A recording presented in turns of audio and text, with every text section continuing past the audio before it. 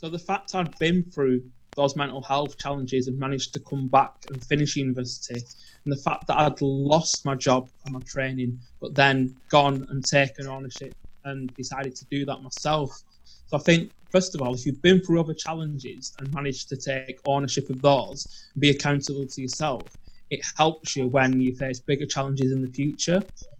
And I mean, we all, when we face a real challenge, have to go through that initial phase of those negative emotions, the grief, the frustration, the sadness and the loss, because that's the human experience. But for some people, they stay in those negative emotions because it's quite comfortable to stay in your suffering, to be there when people are helping you.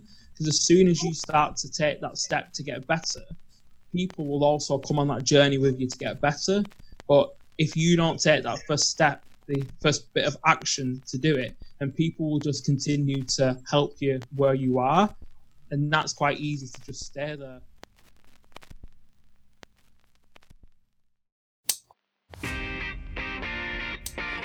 You are listening to the Startup Playground,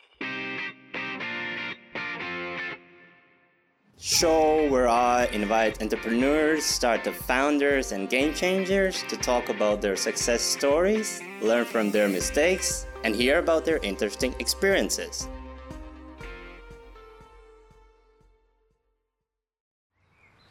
Hello everybody, I hope you are doing great. My name is Elvis, and this is another episode of Weekly and Casual Distancing Talks.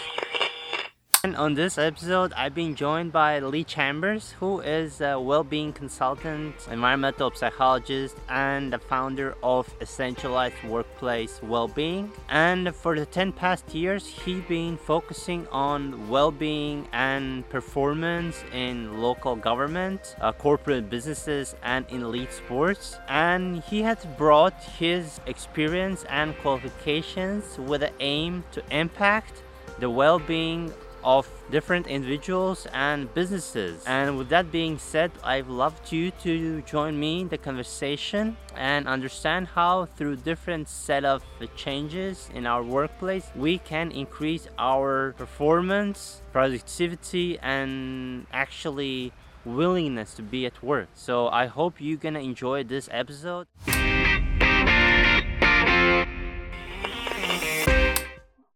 Hey Lee. Hey Elvis, how you doing? I'm doing good. I'm even mistaken what day today. I think it's Thursday, right? Today. With all this Thursday, yeah. With all this quarantine, I'm losing the sense of what the day and time it is. But now we know. So how your day been so far? Yeah, it's been good. It's now 2:00 in the afternoon in the UK, and I've had a really busy morning with clients, calls, and looking after my children first thing. And yeah, I'm having an interesting time. It's definitely time to innovate and be creative. But yeah, there's that definite element of our normal workplace and schooling routine being slightly out of sync, and that means that you're second guessing yourself occasionally, like what day it is. But I think hopefully soon we'll be back into a way of doing things that we used to. To the normal routine of our lifestyles, right? Yeah, well, I think it might possibly change up a little bit, but for me, having two children, a big part of my routine is what school day is it, and what kit do they need, and what books do they need, and that kind of thing. And now we've actually lost that because we're homeschooling them. I'm having to actually think and make sure I know what day it is every time I get up in the morning. Okay. I noticed that you have been also participating in another podcast. If I knew, or if I'm wrong. I listened to this morning before I popped in the conversation with you. It's really lovely to hear your life story. But I would like to hear more, of course. So maybe you could tell me, basically, to me and to listeners, who are you and what is Essentialized? Yeah, so I'm Lee Chambers, and I live in Preston in the UK. I'm 34, and I have all the joys of being 35 tomorrow. So I'll be having some kind of lockdown birthday party with my children. So yeah, I'm an environmental psychologist and a wellbeing consultant. And I set up Essentialize about a year ago, which has two different sections: a coaching side for small business owners and entrepreneurs to help them find their own personal growth and direction, while they're growing the business, to make sure they both grow as much as each other. Because in so many ways, your business will only grow as much as you grow. So that works around helping them look at the direction they want to take personally, the legacy they want, how to get more energy by optimizing their sleeping, the nutrition and the movement, looking at the mindset and the habits and how they can build better routines for them outside of the work, and looking at what beliefs might be holding them back. And we also have a workplace wellbeing section where we look at the environmental psychology of workspaces and workplaces. We also look at health awareness and bringing that to employees and helping leadership and management teams to communicate better with their employees and have more of a culture of care, a more conscious way of looking at things, and actually looking how they can use the business as a vehicle to help society, customers, collaborators, employees, investors, and just the world at large.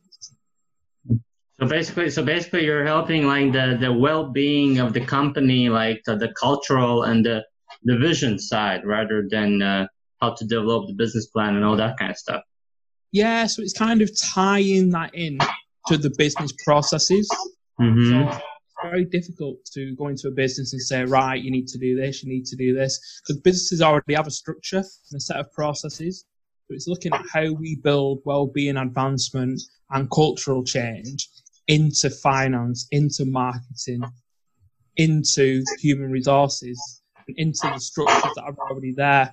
But in that way, it becomes measurable, it becomes easier to plan, and it starts to embed internally because those processes are already in place. So it's about building it into those processes and gradually changing the culture from the top, from the employee teams at the side, and for onboarding of new talent and in education of people coming through. Mm-hmm.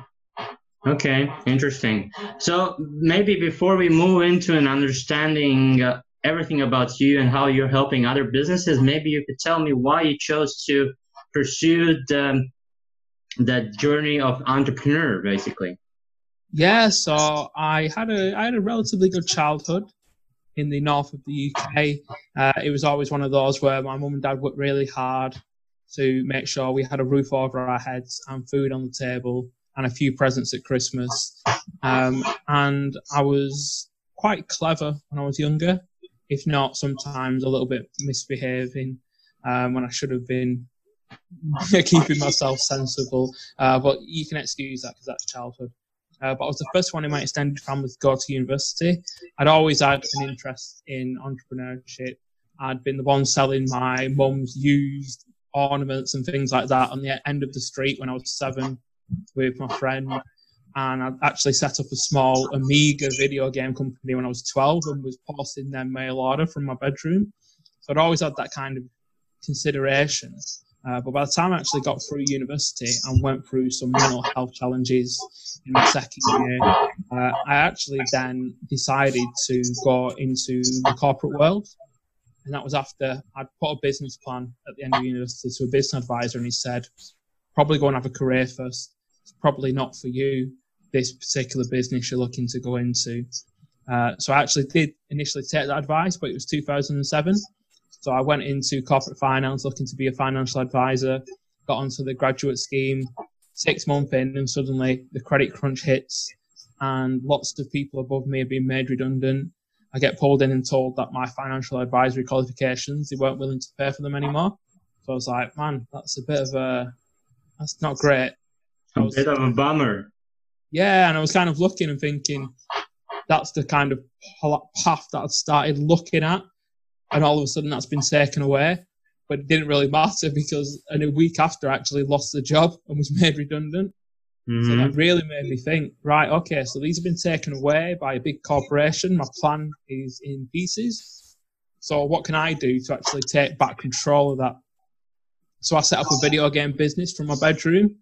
So as you can imagine, I'd moved back in with my parents after university into the smallest bedroom. And it literally had space for a bed, and that was about it. So I had a bed on one side and a wall full of video games on the other. As I started the business initially, reselling from wholesalers on Amazon, on PlayTrade, and on eBay. And that very quickly took off. and I then started working in local government because that was a quite easy job to run alongside the business. So after a year, I was having a good time in local government, working in efficiency management, and I had a business that was making over £100,000 in revenue, all from a bedroom at my mum and dad's house. And I was like, okay, so I'm sure I can scale this a bit. I started to work a bit harder on that. That then allowed me to buy my first house. I'd literally, when I finished university, I'd had to fund myself through university because my parents aren't particularly wealthy. So I came out of university with a debt. The business allowed me to pay that debt off and then save up a significant deposit to then buy my first house. So it was, after 18 months, I was able to buy my first house. And, I was really kind of moving on with my life. And at that point, I then thought, right, okay, so what else might I want to do? So I changed jobs and started working with unemployed people, helping them back into work, build the confidence, help them with communication so they could, go to interview and really do a good job of saying who they are, why they're good for the job, helping them look at what they actually wanted to do so they were going for the right jobs for them. And that made me feel that actually helping people is really good. And this is probably not something I want to do for the rest of my life, but it started to make me think about, what do I actually want to do? What difference do I want to bring? And I continued to build the business up, started getting bigger and bigger, and I was still doing the majority of the work, starting to look at how to delegate small pieces and automate. And then I had done lots of qualifications. So I did human performance nutrition, my football coaching badges, and strength and conditioning training badges. So I got to the point where I was trying to make myself like an athlete at the same time. So I have the energy to keep working and keep running a business. And then my son was born in 2012 at the end. At that point, I started to say to myself, right, I might need to think about maybe not working so much so I get to spend some time with him. But at that point, I then got invited to work for a sports performance agency, which was really interesting. It allowed me to go and work in elite sport, see the levels of experimentation, the amount of money that's spent, a cutting edge of science from lots of different elements about how you get an athlete to go a tiny bit faster or perform a little bit higher on a weekend. And that made me think, that's great. I get to rub shoulders with some really interesting people. But at the same time, if that money was spent on your ordinary person, it could help millions of people live better, healthier, happier lives.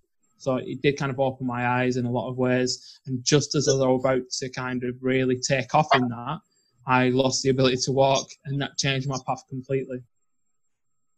Yeah.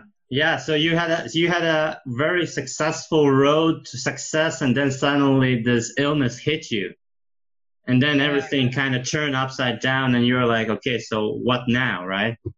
Yeah, definitely. And it was that time where this happened to me over the course of a week, and my immune system attacked my joint. So first it affected my wrist and locked that in place. But I just thought, I've just used the computer too much this week. I'll just rest it. And then a few days later, my knee locked in place. So then I was like, okay, this might be a bit serious. Hobbled to the doctors, got some medication to try and bring the swelling down so they would loosen the joint again. But then it happened to my shoulder, and then my other knee started to go, and I was taken to hospital. And just then I was in a hospital bed, couldn't move, I couldn't show myself, I couldn't eat properly. And, my son was 18 months old, so he didn't understand why daddy couldn't move, daddy couldn't play. My wife was pregnant, 6 months, and almost ready to give birth to my daughter. And she was just about to finish work and coming after work to help me shower. It was a really, really difficult time. And naturally, at first, when you go through that, you're a bit like, oh, I'm 29, what's going to happen to me? I can't walk. I don't know if I'm going to get back on my feet. Suddenly, I'm having everyone who's looking after me. But only a week ago, I was doing everything for myself, and I could go and do anything that I wanted. So for the first week, I found it really hard. But luckily, I was still able to run my business from the hospital bed with one hand. And that kind of made sure that I was still bringing in money so that the family was secure. I started to feel quite grateful for that I didn't do a physical job that suddenly I wouldn't have been able to do anymore. And then I started to think, actually, a lot of things I'm grateful for. All these people who are looking after me. The fact I could walk before, like there's so many people in the world that they can't walk from birth. I've had 29 years of walking and running around and doing whatever I wanted. Maybe I shouldn't be so ungrateful. And I started to think, I was brought up in the first world. I got free education. I'm getting free healthcare now. I've had the opportunity to set up a business, which some people don't. I've had, a number of different careers in a short amount of time that have really helped me understand who I am. And all these things that have happened to me, I really should be happy and grateful. I shouldn't be lying here and complaining because, I've had a better life than possibly 99% of the other people on this planet. And it's important that I now try and get back on my feet for my family. And my daughter's going to be born. I want to be running around the garden with her. I want to be playing with my children. I want to be able to walk to the shop. And I want to actually be able to get back and possibly do some sports with my friends. So that really started a period of 6 months of intensive physio, walking rehab, and hydrotherapy to get back on my feet. And lots of those mornings when I woke up, it was painful, it was hard. But I said to myself, you're not going to be able to do it if you just sit there and hope it's going to get better. You need to push yourself out of your comfort zone. You need to be proactive. You need to do all your physio exercises and push yourself that little bit further and really be strong in your mind. Know that actually you want to walk when your daughter's walking, and that means you're going to have to sacrifice a little bit now and come up against obstacles, but you can do it if you believe you can. So I had that real strong mindset that I'm gonna get back on my feet. So that's what I did every morning, where instead of it was, how are you feeling? And then being like, I don't feel great, so I'm not going to do it. I flipped it on its head and said, who do I want to become? I want to be up on my feet walking. What actions do I need to take? I need to take, do these exercises, walk this far, stretch here. And then actually, it doesn't really matter how I feel, because you actually feel quite good if you're in line with what you want to be. So if you've got a dream and desire, it's not about how you feel, but it's about the actions that you take. And that actually makes you feel good, even when you're hurting, even when it's challenging. So I kind of went through that process. After 6 months, I was back on my feet. I wasn't walking properly. Started to cause problems with my back. So some of my lower lumbar vertebrae were starting to compact together a bit, which was very, very painful. So I went back into physio. After 11 months, I walked a mile unaided, and I felt like, I'd achieved it. I was there. And my daughter started walking a few weeks later, and I just felt like if I can get back on my feet, like what else can I do, and how can I help other people to do something similar? Okay, so basically I'm trying to understand because there are many people in the similar positions who faces these kind of obstacles, and then, I also spoke to a friend a few days before, and he said, he also noticed that, when people get diagnosed with these kind of, illnesses and these kind of things, they give up on life, but seems like you didn't give up, and seems like you kind of had that motivation to pursue your dreams. And therefore my question is like, where did you get it? Was it your family? Was it like that you wanted something bigger and you didn't want to give up on life on 29? Yeah, I think there's probably quite a few different angles to it. So the fact I'd been through those mental health challenges and managed to come back and finish university, and the fact that I'd lost my job and my training, but then gone and taken ownership and decided to do that myself. So I think, first of all, if you've been through other challenges and managed to take ownership of those and be accountable to yourself, it helps you when you face bigger challenges in the future. And I mean, we all, when we face a real challenge, have to go through that initial phase of those negative emotions, the grief, the frustration, the sadness and the loss, because that's the human experience. But for some people, they stay in those negative emotions because it's quite comfortable to stay in your suffering, to be there when people are helping you. Because as soon as you start to take that step to get better, people will also come on that journey with you to get better. But if you don't take that first step, the first bit of action to do it, and people will just continue to help you where you are. And that's quite easy to just stay there. And in so many ways, like the language that's used by the people you see and the people who are helping you, if they believe you can, and a lot of the people that I worked with medically at the time said, you know what, you've got ill, but you're in good shape before. We're sure that, you know, you'll stand a good chance of getting back to where you were. So that really kind of like fueled me to think, if they believe in me, then I believe in me too. And also, in many ways, when people are like, you know, you've got a chronic disease, you've got it for the rest of your life, you know, this is you now. It's quite easy to think, okay, well, that's happened to me, and now it's part of me, and it's my identity, and it's who I am. And I'm just going to sit here, take my medication, and hope it gets better. But that kind of like hope without action, you never really move anywhere. And I just think that, you know, looking at my children running around and just realizing that I have a real power of why. I want to be playing with my children. I don't want to be the dad who sat there who can't. And my children give me a lot of power, a lot of motivation. And I just think I spent a lot of time to reflect and think, who do I want to be? What journey do I want to go on? And what like missions do I need to do? And when you have a powerful direction, well, reasons why, it's easy to see the way up that mountain, even when it's stiff, even when it's icy, even when you've got to climb up that really rocky peak. And that's kind of what life is like. Like I kind of started to understand that your life is a bit like an ECG. It goes up and down in waves and bumps, and sometimes it zigzags everywhere. It's never always up. It's never always going to be positive. Sometimes you're going to hit rock bottom, but kind of when you hit that rock bottom, you suddenly get incited into action. For so many people, it's either inspiration or desperation that helps you grow.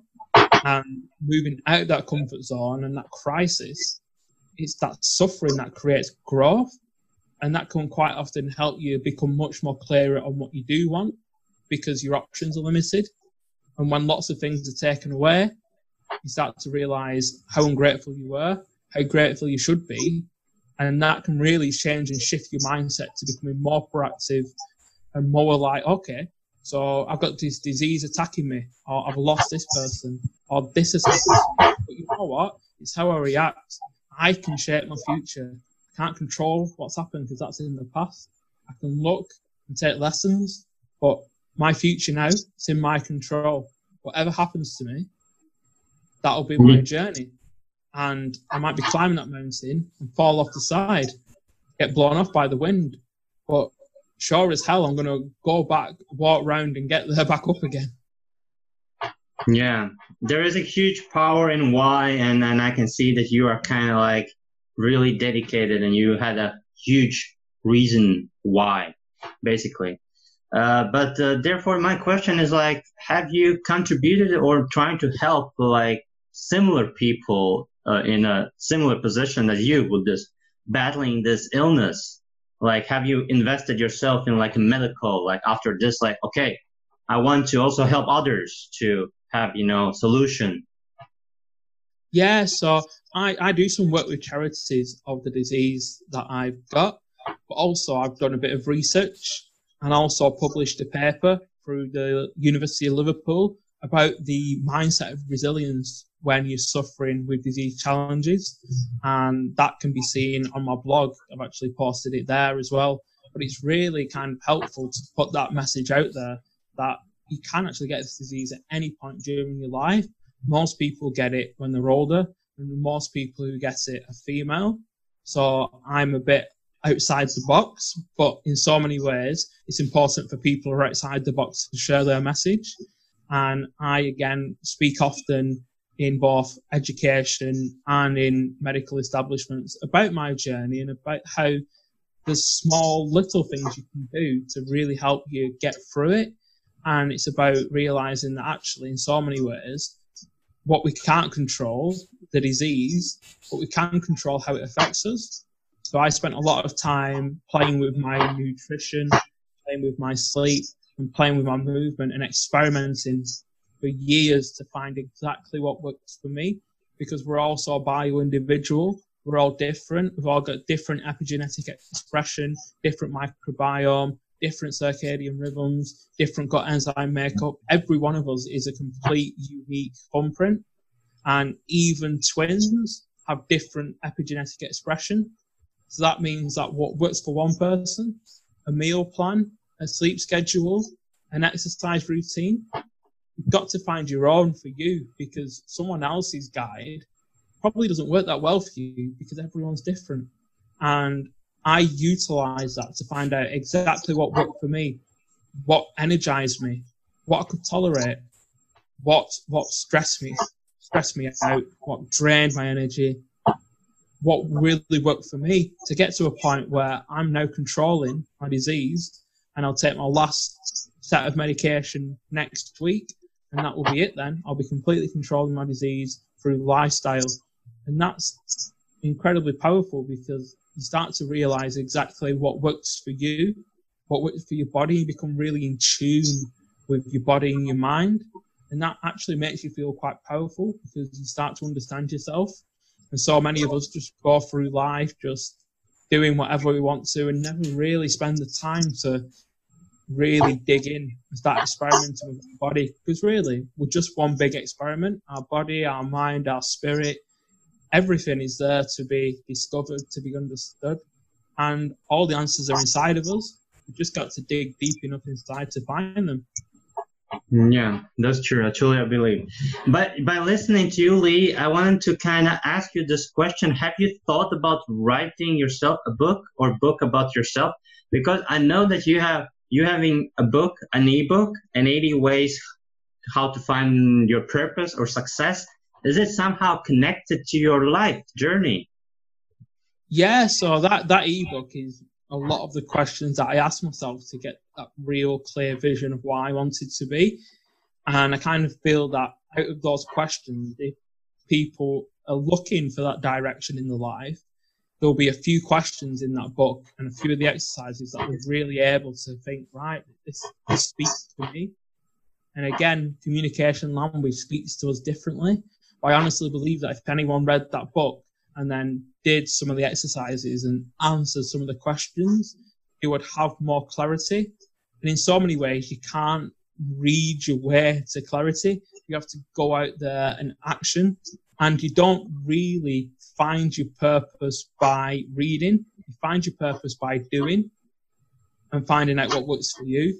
But it's a very good indicator of which direction to go. So I've started actually writing a book about my journey, and that'll be published in November this year, and it's called How to Conquer Anything, and it's based on going through my own situation of my mental health issues, my redundancy, my own walking, but then actually looking at the science behind how to conquer things such as perfectionism, procrastination, how we can conquer fear, our moods and our thoughts and feelings, and just looking how we can start to use the cutting edge of science and my kind of pleasure and understanding of psychology and neuroscience to start to conquer our own minds, because we have the power to do it. It's just we need the actionable steps, and that's what our book will be about, and how I utilize some of these through my journey and some that will really work for other people. And you know, in so many ways, I hope that book can reach people that I've not been able to reach through my work so far. Yeah, interesting. I'll definitely want to read that book, and also this book that we just spoke about. But maybe there are your 5 personal favorite ways how to basically find your purpose. I know there are 80 different ways, but maybe there are your 5 favorite ones. Yeah, I mean, my 5 favorite ones are definitely the really big one that stands out to me is when we ask ourselves I call it the hedgehog. So we look at it and say, what are our strengths? And we really work to identify where our strengths are. What does the world need? And then you bring those together, and then you look and kind of then decide how can you make that into a sustainable business. So it's looking at what your strengths are, what does the world need, and how you can put those together to create something that changes the world and gets you paid. So in so many ways, a lot of conscious people who are looking to change the world say, oh, it's not about the profit. It's not about the money. But to be honest, for me, it's not about the money. It's about the impact. But you can make a bigger impact if you make enough money to be able to actually keep doing what you're doing. And if you make even more money, then you can utilize that to scale up what you're doing to impact more people. And I think the biggest way I describe it quite often to people who are looking at things from isn't really what the business should be about. I mean, money to a business is like red blood cells to a human. You need it to live, but you don't live for it. So you don't live for red blood cells. But if you've not got enough of them, you'll die. Same with a business. Don't live for the profit. If you've not got enough profit to keep it going around the business and keep your cash flow, like your blood flow, your business will die. And then you won't be able to impact anyone. So it's got to be sustainable. And I think that's how you kind of really dig in to understand. You've got to look at what your strengths are, look at what your values are, and really then look, how do you want to bring that to the world? How can you make a difference? And possibly the second one that I quite like is to ask yourself, so you've passed away, you're on your deathbed, and you've gone to the another realm, gone into the ground, to another spirit, wherever you think that you will travel to once you pass away. And what do they say at your funeral? What does your family say about you? What do your friends say about you? What does the little old lady down the street who's known you for years but doesn't really know you say about you? And do you want that to be he made £1 billion? Do you want it to be he had 1 million followers on Instagram? Or do you actually want it to be he was a really nice guy, he was a good father to his children, he made a difference in the world, he made people happy, he designed something that changed their lives for the better? What do you want that to be?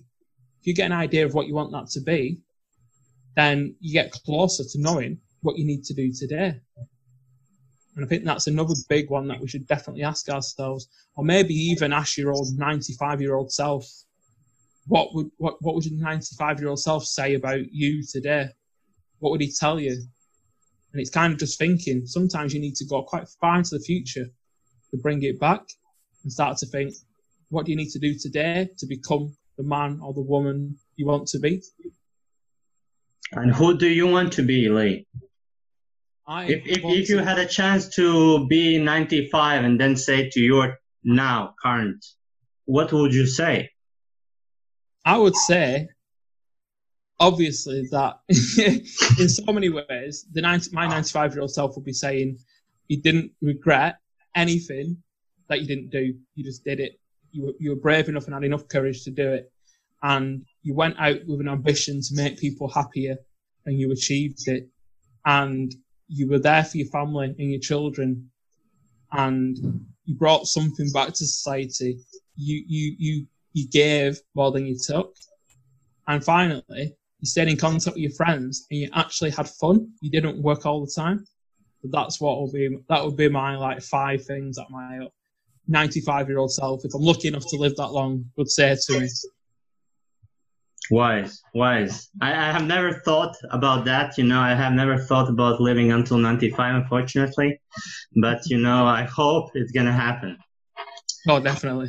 Getting back a little bit to the business, the first time you reached out to me, you said that you put importance and you believe that there is importance in value and culture, right? Rather than starting with the business plan, cash flow, and other more standardized, company establishment parts, you put focus rather on values and culture. Why is that? Yeah, it's really important to have a direction in business. And it's not to say that you don't need a business plan and a cash flow forecast and a framework, because especially if you're going for investment, you will need that. The finance wants it. But in so many ways, you actually need a culture statement, a mission purpose, and not one of these that could be stuck on a wall somewhere in any company across the world. It needs to be, what is the company's purpose? What do you stand for? Because what happens is that as your company grows, as you would hope it will do, the people who come on board and join you, the company's story, its why, starts to hit not only the people who work, but also the people who purchase the products or the services. And they start to become like a tribe of people who are with you. They feel that the story, it speaks to them. And they become marketers. They become salespeople for your business without even being employed. And most importantly, it's what happens is as you grow and scale, the message stays firm. The people who come and work for you also jump on that buzz with you in the same direction, on the same highway. And everyone's looking forward. Everyone's trying to get the buzz to go that bit faster. You start to get some people behind it, pushing it as well. And you've got all your fans at the side cheering you on your journey. And as it gets even bigger, if you have these values in from the start, they grow organically inside rather than getting to a really big business and then having to try and change a massive. It's like trying to change the direction of the buzz to go in the other direction. And it's when you're traveling at 70, 80, 90 miles an hour, 120 kilometers an hour, to have to stop and turn it round and have to go the other way is incredibly difficult, incredibly slow, and takes an awful lot of effort because people are working there with their own mind. They're going in their own direction. Really, to make kind of unstoppable teams, everyone has to be together as a team. Like an organization, it shouldn't just be a loose group of people. It should actually be a purposefully driven vehicle for something more, and it's kind of like, again, it needs to make profit and you need to pay your investors. In fact, you need to do above and beyond for your investors because they give you the capital to make it happen. But you also need to astonish your employees and have them. I mean, I love the word astonish in English because it actually means etymologically to be struck with lightning. And that kind of like lightning bolt up the backside is exactly what businesses need to be doing. So that needs to happen for society. You need to be giving back. You need to be making communities think, wow, this company's great. You need to be doing it for your customers. They need to be thinking, wow, I'm going to buy from them again. What story they've got. What a business. More than a business, it's a story. And now you need to be doing the same for your investors, the collaborators and the people you work with. And also, just in a bigger picture, your employees, they need to feel like this is great. And when they feel like that, they're engaged in the work. They're motivated to talk about how good the company is to other people in the industry. Start to attract the best talent. And that just fuels you like to go quicker and quicker to make more and more impact. And it just binds the company together in a way that you become not just a group of people with lots of different ideas, but a team who works together, who gets onto the field and plays, they collaborate, everything works, it's functional, and everyone has the place and feels at home. And when people feel part of a team, they work with you, they don't work for you. So basically you're telling that, a good company culture is a culture, this is a company that kind of is working as a well-oiled machine. Yeah. It kind of, it brings me back because the other day I was watching a YouTube video about how Leicester City won the English Premier League. Yeah. And this is kind of reminds me of it because I was watching like they were down in elimination and then suddenly, they kind of won the whole championship. So it's kind of like, this is a perfect example of team working together. Yeah, it's that kind of collaboration because when you looked at it, the team under the management before, they weren't engaged, they weren't having that experience, they weren't playing for each other or something bigger, and they were about to, go down to the division below, and yet a new manager came in, he inspired the players, they suddenly started playing not only for each other, but for the whole team for a bigger vision, and very few different players came in. So it was the same players.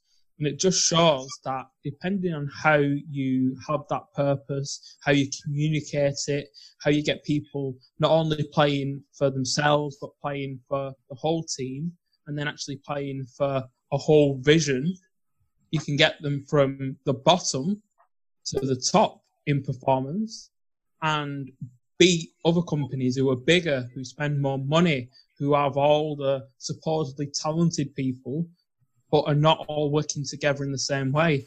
And it's a beautiful example, and it comes across when underdogs have managed to achieve things because they focused and built that team culture where they will work tirelessly for each other. They know where they're going. They have the belief that they can do it. And that then shows when they have to perform, when they're under pressure, when they're in a stressful situation, not only when things are easy, but when things are hard. And again, you don't have to invest massive amounts. You don't need to be the richest, the biggest. Sometimes it's better to be a little bit smaller, so the pressure's not there, and you can then be more agile and more dynamic. But if you've got that direction and purpose, and you communicate that, people will do amazing things if you believe in them, if you give them the opportunity to be the best they can be, and if you empower them to really start to go for that, and they feel like your journey is also their journey, they will put every effort in to make you a winner, to make you achieve the goals. And that really is the power of having employees who are fully engaged, motivated, and they just want the success of the business as much as you do. The business becomes their business too. Okay. And this is described as a good company culture, or is there something else that's considered as good company culture? Or is it not like there is a one specific like framework? Yeah, in so many ways, it's not something that you can go and say this is how you should do it, because every company is different, has different challenges, works in different industries, and has to view things from a different way. But I think the biggest way to describe it is that, if anything, a leadership team should have a direction, they should have a purpose, and they should have that in a way that everyone knows exactly what it means. So from the person at the top to the person at the very bottom to the new person who's just come in, they all need to know exactly what the vision is, but not in a way where it's just given to you as a few words. Because if you give 40 people a few words, they'll give you 40 different answers to what they think it means. We all have our own individual perception and perspective on things. So really, it's not about what your mission statement is. It's about how those values are communicated throughout the company. And more importantly, probably, is that the leadership and the management believes in those values and their actions are congruent with those values. So they're not just saying it, they're also doing it and being it. And their actions show that they are in that direction. And then employees will be like, well, they're not just saying it. They're not just telling me to do it. They're showing me how to do it. They're showing me that they believe in it and that they believe in me. And that appreciation in people and the autonomy that they get to empower is what makes your average employee become like a rocket, because they know they can go. They have the freedom to be innovative. They're not going to be criticized for making mistakes. The managers want them to be the best they can potentially be. And in so many ways, good leaders inspire other people to be leaders themselves, not just followers or people who are just told what to do. And it's about management, again, helping their employees start to think, okay, so how can I solve that myself? Not being the type of manager who's like, oh, I know everything. I'm the hero. Every time my employee messes it up, I can fix it and everyone can see how good I am. But that just means that you get overburdened with work because you're not helping your employees grow. And again, it's about having that coaching style, asking powerful questions, helping people to get the answers out of themselves and believing that you can. And sometimes you've got to listen to your gut and not overthink things and just really work.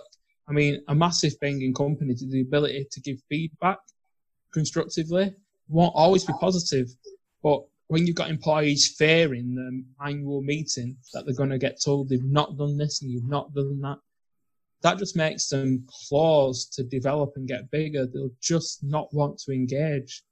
So it's about creating that open and honest communication where people can say what they feel. People are not afraid to throw their ideas into, because so often it's the people on the ground, the employees who are doing the work day to day, talking to the clients, doing the work, meeting the deadlines.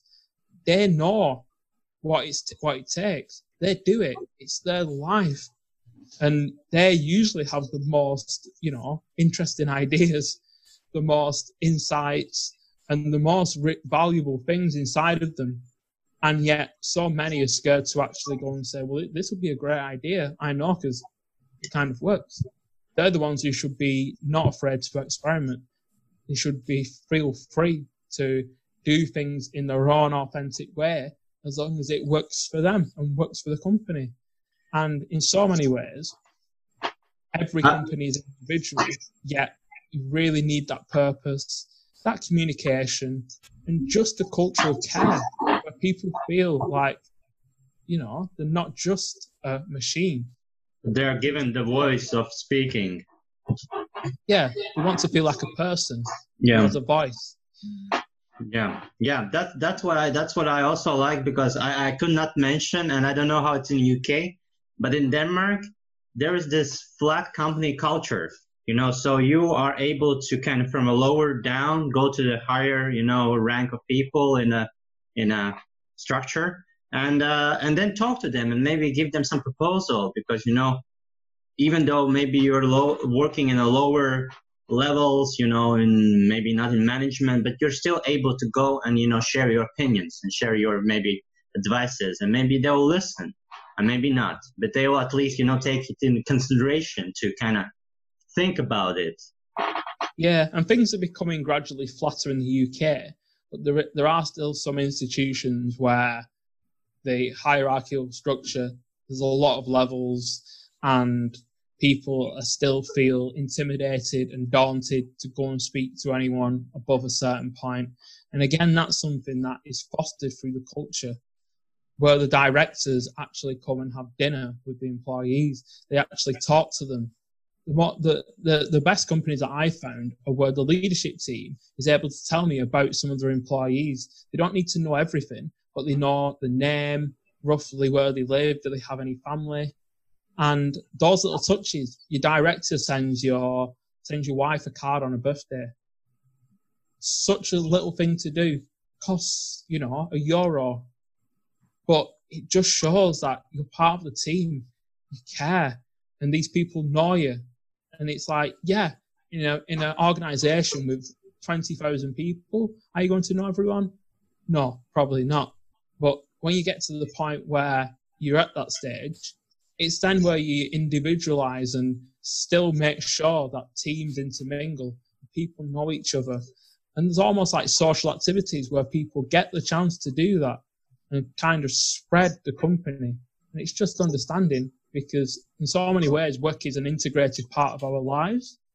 And the more productive that can be, that increases our performance, but also our well-being. And well-being is massive, because if well-being is not intact, then you're not going to perform at a good high level. You're not going to be very productive. Your creativity will be stifled, and you just won't have the morale and the motivation to go to work and do a really outstanding job. Yeah. You mentioned in the beginning also, and also you just mentioned the well-being and importance of the company. And I could not mention, and one of the listeners also, he wanted to ask you a question. Basically, as an environmental psychologist and a well-being consultant, what is your basically, when you're going into a company, right? What are you looking for? What is the first thing you're looking into? Yeah, so mainly the first thing we're looking into is from an environmental psychology perspective. It's how the employees feel, both in terms of the physical workspace, so temperature, lighting, office layout, equipment, and ventilation, and those type of physical elements, and then how they feel in terms of the mental elements, so how they feel about communication, how they feel about the company's culture, the mindsets that are in the workplace, how conflict and mistakes are treated. So we get a whole picture of the psychological and the physiological environment, and then use that data to help management understand how they can, in some ways, not spend a lot of money, but improve the environment for the employees. By improving the environment, we also improve the well-being. So the environmental stress of a cold office or a dark office, and understanding that actually, quite often an office is designed by architects who've been for education. So their design principles are based on what they've learned, not on what people actually need. And they speak to the board, the finance director, the facilities managers about how to design the building. They don't speak to the people who work in the building. And that disconnect quite often means that it's designed by people who've got very rigid ideas from their education, and then signed off by people who just want to know how much money it costs. And then you put all the staff in there, and it doesn't work for them. So it's about actually finding some people need different things in their environments to work well. So it's about giving that possibility back to the employees. How do you think it should be designed? Do you need partitions here? Do you want to work over here where it's lighter, and he wants to work over here where it's a bit darker? Can you get more natural lighting through skylights, through windows? How about the ventilation? How can we change that? The position of the desks and the chairs. Like, where do you want to actually sit?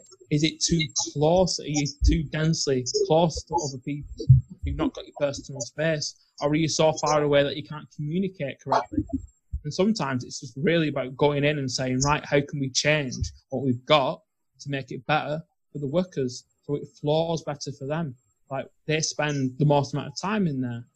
So ultimately, their data is really valuable. We then look at the evidence around design and build in the employees' opinions plus the evidence from design to create a more productive workplace. Then the cultural element works on making the psychological environment work as well. So it's about helping leadership and management understand how to build that culture where conflict is resolved in a positive way, where feedback is given constructively, where employees are cared about. And we help the employees with the health awareness around sleep and nutrition and movement. We help foster things such as doing workplace walks and walking meetings so people can get out and get the fresh air, hit the faces, wake them up, get the blood pumping around the brain so that they're more productive at work. And then we can kind of just look at building health awareness through events and doing workshops to help people understand around healthy eating, around mental health awareness, how to communicate to people and look after their fellow employees, and just really how to build a workplace that culturally works for everyone, and looking at the fact that everyone's different, but how you can empower your employees to take responsibility and have more energy and time outside of work as well as in work. It sounds like you just told me like all the steps. It sounds like a massive project, you know, like, okay, somebody made this building, you know, an architect had made this building, and then come you and you say, okay, now we have to change the lightings, now we change the ventilations and everything. So it's like, what do? They just rebuild the building right now, or what happens? No, quite often it's more the internals. So it's about moving what can be moved, what can be changed. If I'm working in terms of a whole new building, then that's always a challenging process. But that kind of design element, I'm brought in for that originally. And you try and work with the architects and the boards, the financiers, and the project managers to try and get elements built in based on the feedback of the people who are going to be working in there, but also looking at natural elements, because bringing some nature into the office helps with well-being. So you're looking at things like building in plants and trees, looking at ways to design things such as possible water features, and just looking how you can design archways, elements, roofs, and office shapes around natural kind of shaping of designs. So again, that's kind of what you look at, and building these things based on evidence, because so many architects want to build something beautiful, but not functional for the people who are there. And they will say, oh, well, you know, if I build this amazing, lovely glass-fronted, shiny building, everyone will love it and everyone will do really great work. But actually, people want something that's comfortable to them and that works really well for the job, not something that looks nice and shiny. That's true. Then you've got to try and talk about the people who just want to do it as cheap as possible. And then that takes away the ability to use natural materials and sustainable materials. And they're also like, well, why should we design it for the people coming working in? Because in 10 years, most of them have moved on and got a different job. But the environmental design of buildings, it has to change all the time. It has to evolve every few years anyway, as people change, style changes. You can't just keep it the same.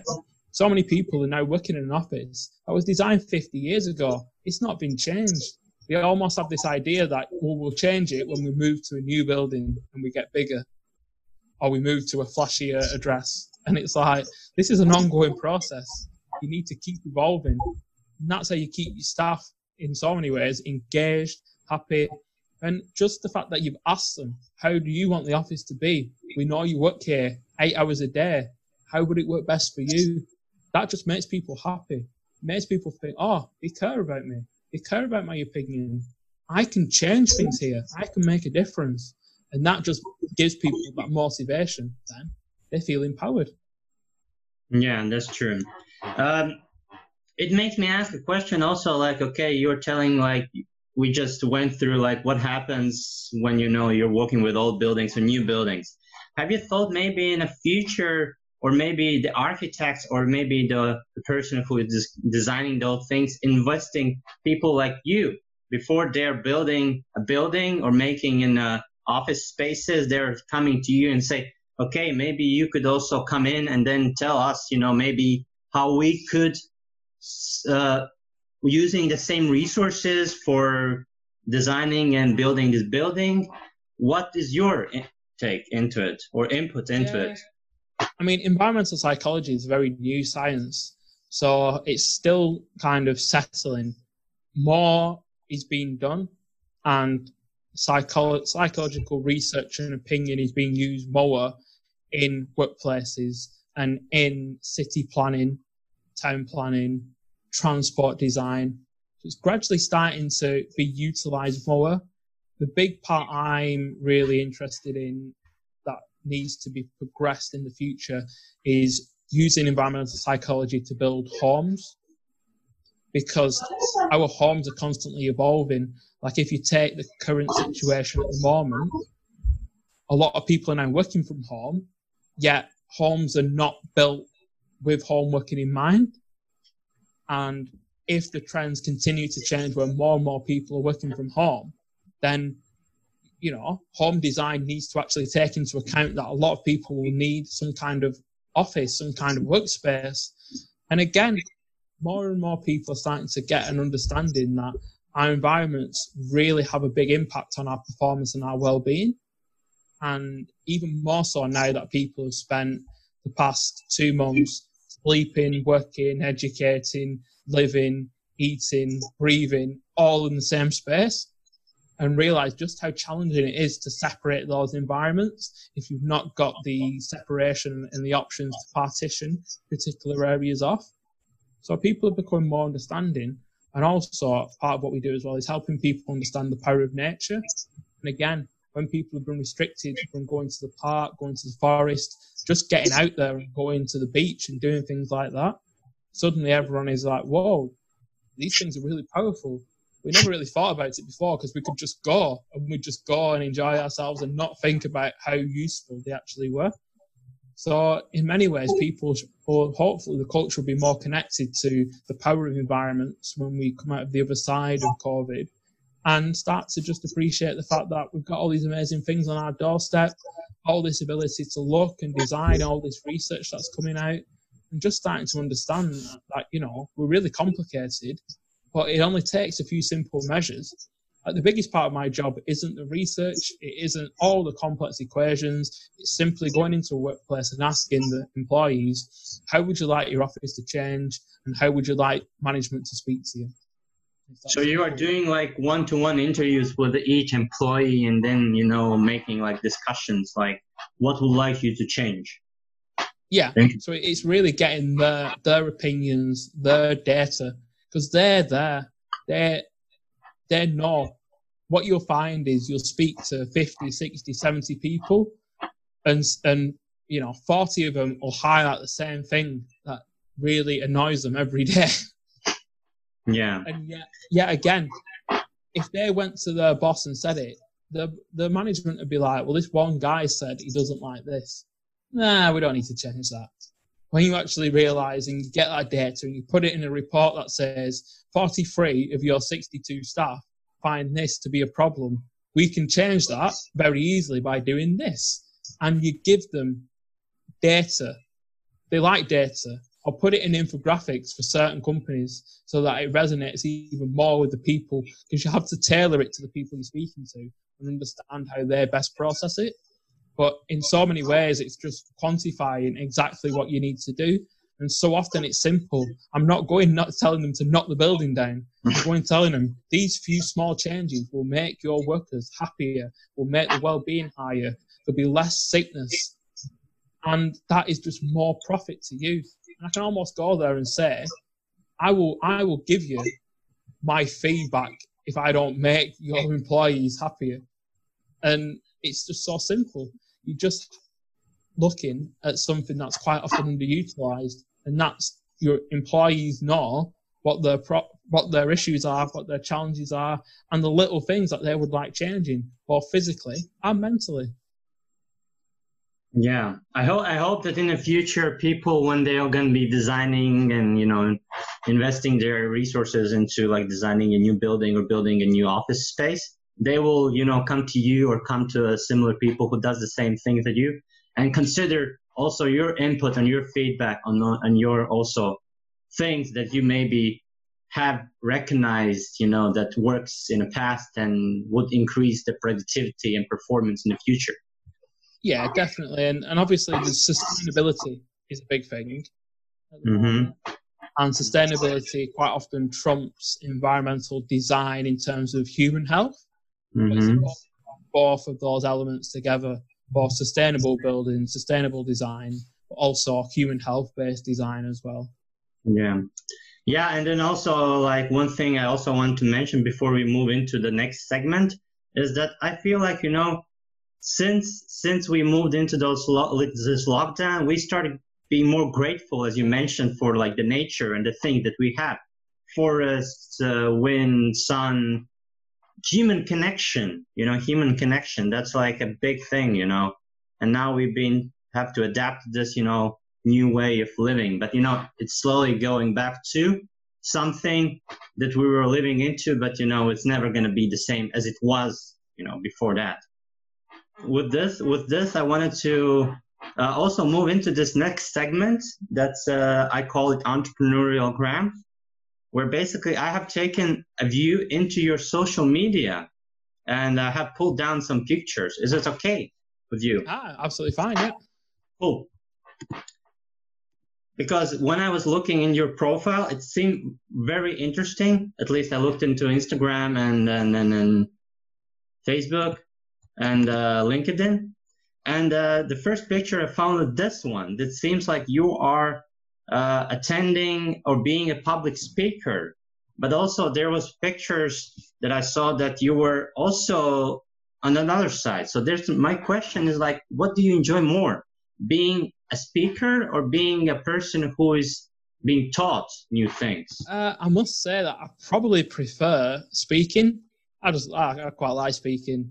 And while it's great to sit there and listen and be engaged, I'm always the one who's then sat there at the front asking all the questions.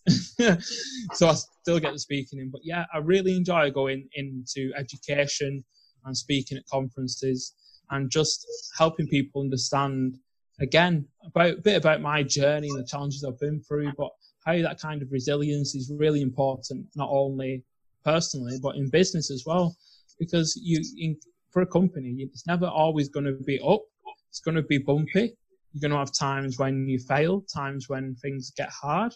And it's about actually being resilient and being agile and finding, okay, so I'm going to be proactive. I'm not just going to let things slide. I'm actually going to think, what can I do to change it? Have that mindset where you're going to say, I'm going to take ownership of the company's problems. Let's see what we can do. So I really like to kind of tell people that's the kind of journey that you need to go on. and help people understand elements of environmental psychology and the importance of sleep and good nutrition, and how that actually improves people's lives, but improves people's businesses as well. So yeah, in many ways, I'm very much, I like to take the stage and speak when I can. But sometimes, yeah, I will sit there and listen, because I do enjoy listening to other people's opinions and other people's points of view. And there's so much to learn, and we have so many blind spots. It's important to be both a speaker and a listener. And basically, another question is like a personal question of mine is basically, how do you overcome fear of basically being there in front of all that audience and, you know, engaging and staying up on your, you know, speech? Okay, so I mean, I've got a little tip that I can give to your listeners, and this is really powerful. This will make them have a good old think. So, Elvis, what do you quite often tell someone who's about to go on stage and they're quite anxious and they're quite stressed? What would you tell them to do? I mean, I would tell them to embrace and tell that, you know, maybe they're the only ones. Because back like many years ago, I was also like attending a music school. And then, you know, when you had all these exams, it's similar to an exam. So personally, me, what I was doing is I was imagining I'm alone. I'm alone in a huge hall and there's nobody else except me. Yeah. So you got this person, right? You just told them that. And then they're getting really stressed out. They're really, really stressing. What do you tell them then? To just be himself and follow with the script that he have written. I mean, it's hard to say because I'm personally myself kind of, that's my biggest fear since I started going to music school. Like there's like, you know, sweaty palms, all your wrists are sweaty, everything is sweaty, and you're like, and then a couple of years ago, I was also attending Coffee Wednesdays in one of the schools, and they also like, they gave me 5 minutes of speech, and I wrote like a perfect script, and I rehearsed it, and I remembered it in front of the mirror and everything, you know, all these fashion type of things, how you do it. And then I still kind of failed it. Yeah. So I'm like, that happens. And quite often people's advice is just calm down. You'll be all right. You'll be fine. And unfortunately, calming down, very, very difficult to do. So to kind of explain it, if someone is anxious and feeling very, very nervous about a speech, that is a high arousal, negative emotional state. So you're very aroused in a negative way. You're scared, you're fearful. And to calm down, being calm is a low arousal, positive state, which is the complete other side. It's very, very difficult to move from high arousal negative to low arousal positive. So how do you say a person who, okay, you said stay calm and go in this stage, but person is still, you know, like freaking out. What do you do then? So you don't tell people to be calm because that takes away their performance energy, and it's also impossible to be calm when you're in a high arousal state. So what you actually tell them is to say to themselves, I'm excited. Because I'm excited is a high arousal positive state. And it's much easier to move from high arousal negative to high arousal positive than it is to move from high arousal negative to low arousal positive. So if you actually say I'm excited to yourself, take some deep breaths and say I'm excited, you'll go out there and you'll find it's much easier to be your authentic self, and you'll embrace that energy that comes. And it works so well. It's been researched. The people who said, I'm excited, found it so much easier to go and do the speech. They just kept saying to themselves, I'm excited. Because that same sweaty palm, that same jittery, that same that's exactly how we feel when we're excited as well. They're both high arousal states. It's just how you frame it. Are you framing it as being fearful, or are you framing it as really looking forward to it? And you can trick yourself into looking forward to it by saying you're excited. And there's a few other little tricks as well that I use in my little mantras. So when I go speaking, it's connection, not perfection. So I'm looking to connect with the audience. I'm not trying to be the perfect platform speaker. I'm just being me and connecting with the people.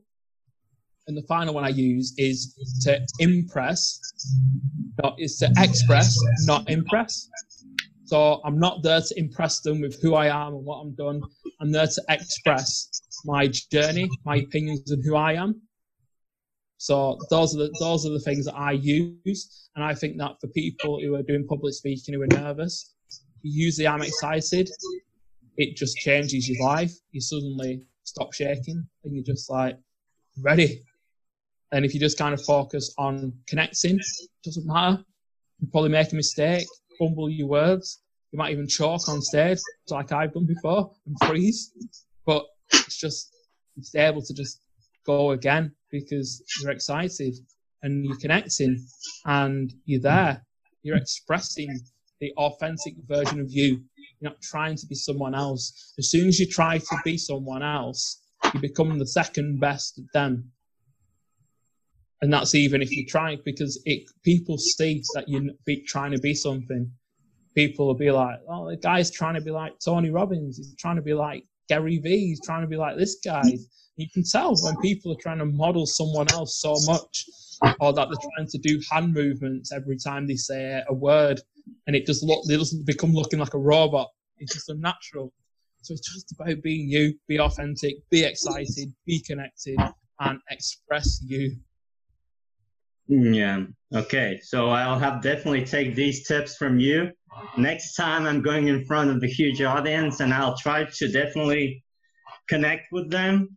At least find the one eye contact I can trust, right? Be excited, or at least chant myself to be excited, and express my opinions and all that. Nice. Thanks for this. Personal thanks. Another photo was this one. That seems like you are in a game show. Oh, yeah. And first of all, maybe you could tell me what kind of game show is it? So it's a game show called The Chase, where you come up against a quizmaster with a team of 4 of you, and you get your own individual prize that goes into the team's fund, and then you go up against the quizmaster, and they answer as many questions as they can in 2 minutes, trying to chase the amount that you've answered in 2 minutes. And if people get through the initial round, they get to go into the final round against the quizmaster, and then they chase your total. And if they don't get to your total, you win the money to share between you. Okay. I've never been good at quizzes. I have tried many applications like Quiz, and I've tried to, and sometimes there is some question and I'm like, did I forget history, or did I didn't learn history back when I was in school, or what's happening there? But another question that I wanted to relate to the same picture is the correlation between the business and entrepreneurial journey and the games. Is there any correlation that you are drawing?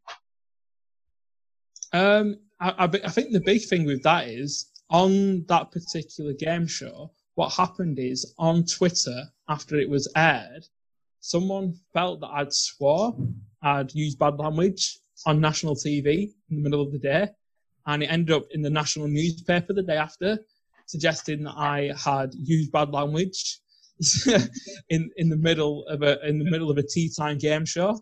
So, oh my! It was almost, and that went onto all the newspapers in England, and then it went into the Huffington Post, and it got shared quite around a bit. And it's just another way of saying that sometimes the world will just be, it'll go against you. You'll have challenges. You'll go on a game show, you'll win it, which will be great, and the next day they'll be like, oh, this guy, he swore. He's used bad language. He's a bad man. Yeah, but you got the popularity. You got popular at Git, right? A lot of followers and all that stuff. Well, the thing is, I didn't really share it very much at the time because it was found. It was actually found. I didn't find it.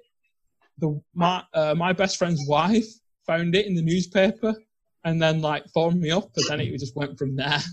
But I didn't actually share it much at the time because I was like, oh yeah, this is fake news. I didn't really swear. I'm well behaved. But I decided to share it this week. Just it's 4 years since. I just thought, you know what? Sometimes you just got to show that you're not. People get this idea that, you know, when you're trying to make a difference, that you're perfect and that you got everything together. And yeah, you know, I try my best, but there's times when it's just like you've just got to laugh at yourself a lot, because that's how you get through life. It's got to be fun, and sometimes you've just got to say, you know what, I got myself in a situation on national TV, and I put the question out there to the people that I work with, the people that follow me. What have you done? What mistakes have you made? It's all amazing experience, I guess, right? Oh yeah. I love talking to Lily, and I could talk more and more, but you know, eventually we have to reach the end, you know, the finish line of this very inspiring and truly, you know, heartfelt story, because I really got a lot of takeaways of it. But here I would love you to suggest to other entrepreneurs, as you being an entrepreneur and with this very inspiring and very, you know, challenging, full of obstacles journey, what are maybe some key activities that you would suggest other entrepreneurs to succeed with their goals? I would definitely suggest that, firstly, you try lots of different roles within your business, just so that you get an ability to see where you might have some hidden strengths, the ability to see what you don't do so well, but the ability to show that you can actually learn and do things. And then you garner a lot of appreciation when you start to grow the business of where you bring the most value. So where you need to bring other people in to use their skills to help you grow and scale. But when you get to that point where your business is even bigger, you'll be able to look back and realize of that's what it feels like to be the accountant, and that's what it feels like to be the guy who was doing all the social media, and that's what it was like doing all the marketing, because you did it yourself not that long ago. And it's a really great way of navigating your way around a business, so you understand all the different sections, because as we well know, you could go to university and do all about those sections at university, but that's like reading a book and hoping you can ride a bike. It doesn't really work like that. In so many ways, you have to go and practice, take action, and learn how they work. And there's a real skill and appreciation that you get when you've worn all those different hats in your business, and you've built it, and you've grown it, and you've learned how to do things. And even for me, I've got 2 businesses, and I've had to learn to do a lot of different things. And that's been great for me, great for my own growth as a person. But the second thing I'd advise is just go out and do it. The younger you are, you can set up a business when you're 18. You can set up a business when you're 60. But the great thing about doing it now is the barriers are low. You can try so many different things, and you don't need to invest millions of pounds. You can go and try and see if you can forge your own life and do what you want. And it's kind of understanding, you know, you don't really find your passion and your purpose by sitting there thinking about it. You find it by going out and doing it. And in so many ways, if you go out and run a business and start doing lots of different parts of that business, you start to get an idea of what your passion actually is, because you're doing lots of areas, and one area starts to speak to you. It's like, I really enjoy doing this. The hours just fly by, and then I have to go and do the other stuff that I don't really want to do. So it's actually about using that to find what you want. But I'd say to any entrepreneur, in a similar way to me, if you're in your 20s, use it to just test so many ideas. You can fail and bounce back again and again and again. And for every business that you set up, you're probably going to have one that fails. I've got 2 businesses. I've had one fail, and I've learnt more from the one that failed than the 2 that are running. And that is just means that for me, I've been incredibly lucky. Entrepreneurialism isn't a simple system that you can go and buy a course on online. It's a system. It really is complex. It requires luck, timing, other people's hard work, knowledge, and a little sprinkle of you on top. And really, the failures give you all that you need to succeed at a future point in time. So don't go back and think, oh, I've messed this up. It's not worked. It's not good. Just take the emotion away, put a lab coat on, think you're in science at school, and just look at it as data to use for the future. Yeah, I truly will agree that entrepreneurship and entrepreneurs is the people who wear many hats, and that without actually putting your learnings into action, there will be no outcome of it. Definitely. And with this being said, I would love you to share social media or where people can basically look up you and maybe get in contact with you for improving their environment on their businesses. Yeah, so my website is leechambers.org and essentialize.co.uk, and you can find me on Twitter at Essentialize and Instagram at EssentializeCoach. And then you need to do like this because you have a logo there. No. Yeah. Cool. I'll thank you, Lee, for this very lovely and inspiring conversation. Personally, I got a lot of takeaways out, and I'll definitely know that the listeners and the viewers will get the same out of you. Maybe where people or when people can maybe know when your book gonna come out, the thing that you mentioned about your life and the journey. Yeah, so if you sign up for my ebook at essentialize.co.uk, and you can put a link in the show notes. If you sign up for my ebook, that will put you on my mailing list, and you will have advanced access to the book at a reduced price when it releases. Lovely. Perfect. I will thank you. I hope you're going to have a productive and inspiring rest of the day, and I'll see you the next time, Lee. Yeah, it's been a pleasure, Elvis. Perfect. Thank you for joining me, and thanks for reaching me out.